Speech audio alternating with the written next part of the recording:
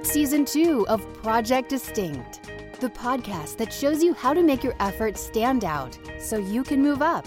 Discover what it takes to grow your business and yourself with best-selling author and member of the Sales and Marketing Hall of Fame and the Professional Speakers Hall of Fame, Scott McKain. Hey, here's a question for you. Are you disconnected from the customer service that your organization provides? No, seriously, it's amazing to me the incredible disconnection that most organizations, I didn't say many, I said I believe it's most organizations, the disconnection between the internal organization and the external level of service they provide to the very people that are paying the bills, the customers. That's the topic of today's Project Distinct. Hi, it's Scott McKain, still in Maui, and it is a gorgeous day here. I hope it's wonderful wherever you are. We're going to talk today about disconnection from customers and the customer experience on today's Project Distinct, brought to you by the Ultimate Business Summit. What if you had the opportunity to get 10% better? Just think about how your business might change, how your life might change if you were 10% more productive, if you sold 10% more, if your customers were 10% more loyal. Get 10% better in a number of ways. That's our commitment at the Ultimate Business Summit. Best-selling authors and Hall of Fame speakers Larry Winget, Randy Pennington, and me get together with about 150 or so folks every year at the Ultimate Business Summit. We intentionally keep it small because we don't leave until every question is answered. Learn more by going to ultimatebusinesssummit.com. That's ultimatebusinesssummit.com. If you decide to come, enter the code name Scott. Just enter my first name as the coupon code. It'll get you $100 off registration. That's ultimatebusinesssummit.com. All right, so it's constantly amazing to me how in the organizations that I work with and at the places, more importantly, where I'm the customer, this incredible disconnection between the experience the customer receives and the home office or the executives or the people that are leading the organization. I saw a blog post here recently on marketingland.com. It was written by Ryan Phelan on April 30th. And he has the title, How Connected Are You to Your Brand's Customer Service? He says here, quote, I'm always telling marketers to invest a couple hours a week in themselves to become smarter marketers. You can also apply this rule to focus on the service component of your job and your customers too. Invest in your customer base in the same way you want them to invest in your company, whether it's monetarily or by giving you their primary email address so you have the most dependable way to contact and identify them. So he talks here about some of the ways that you do that. One of the things I'm really impressed with, as I've told you before, I'm here in Maui to speak to Volkswagen Australia and the Premium Dealer Conference, is that my friend I talked about yesterday, Jason Bradshaw, he is the Chief Customer Officer and the Chief Marketing Officer because they want to make certain there's congruency between what marketing promises and what the customer experience produces. I think that's terrifically important. But they look at the customer experience in this organization as being more important than the marketing. We've got to deliver what we promise rather than promise something and then try to retool the organization so we can deliver what we've already promised. Does that make sense?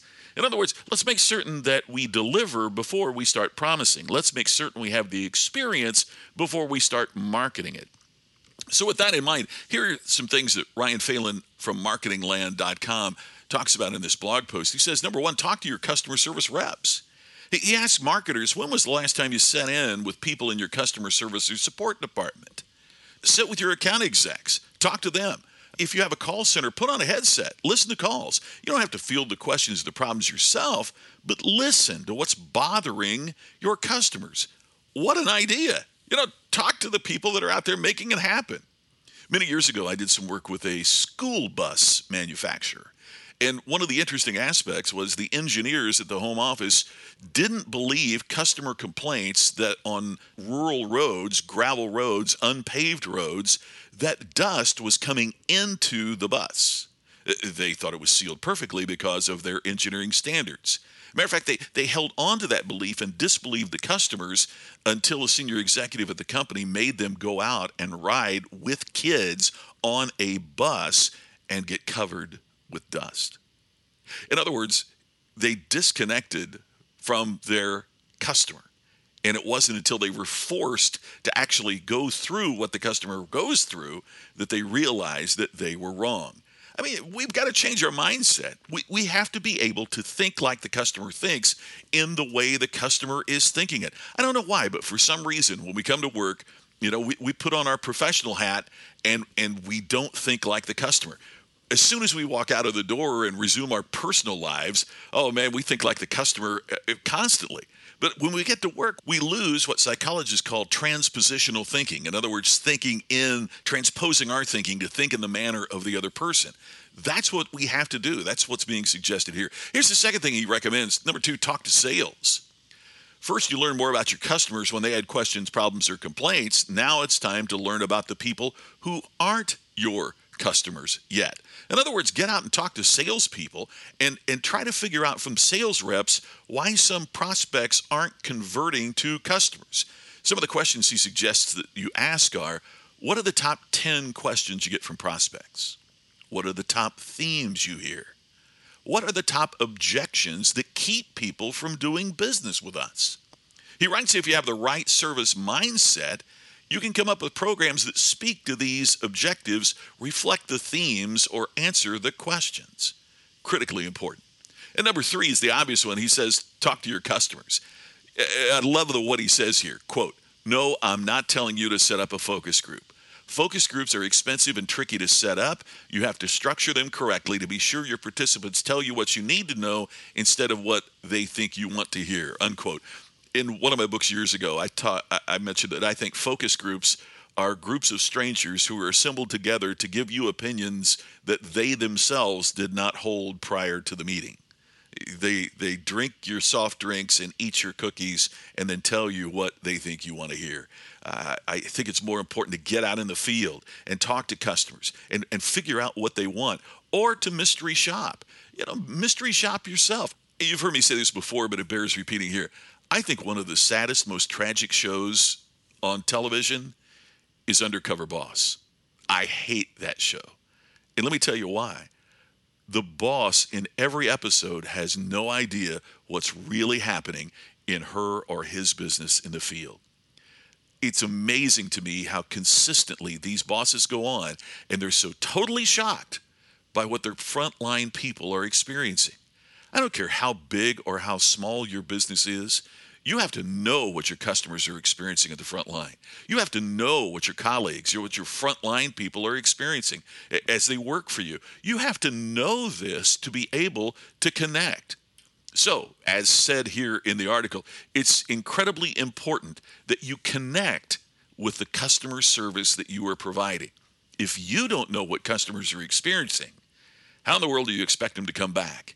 And if you lose customers, if you lose their loyalty, if they don't retain their business with you, and if they don't refer your business to others, how in the world as a leader do you have a successful business? Chances are you're certainly not going to be distinctive, and your business may be extinct before too long. Hey, from Maui, that's today's Project Distinct. Thank you so much for subscribing and sharing. It's Scott McKain. I'll talk to you again tomorrow on our next edition of Project Distinct. You've been listening to the podcast to help you create distinction so you can stand out and move up. Project Distinct with Scott McKain. To have Scott become your virtual coach and to discover more distinctive resources, check out DistinctionNation.com for free videos, posts, and more. To have Scott personally deliver his message at your next event, go to ScottMcKain.com. Please share today's message on social media and make sure to subscribe to Project Distinct on your favorite podcast app. We will see you tomorrow with another episode of Project Distinct. This podcast is a part of the C-Suite Radio Network. For more top business podcasts, visit c-suiteradio.com.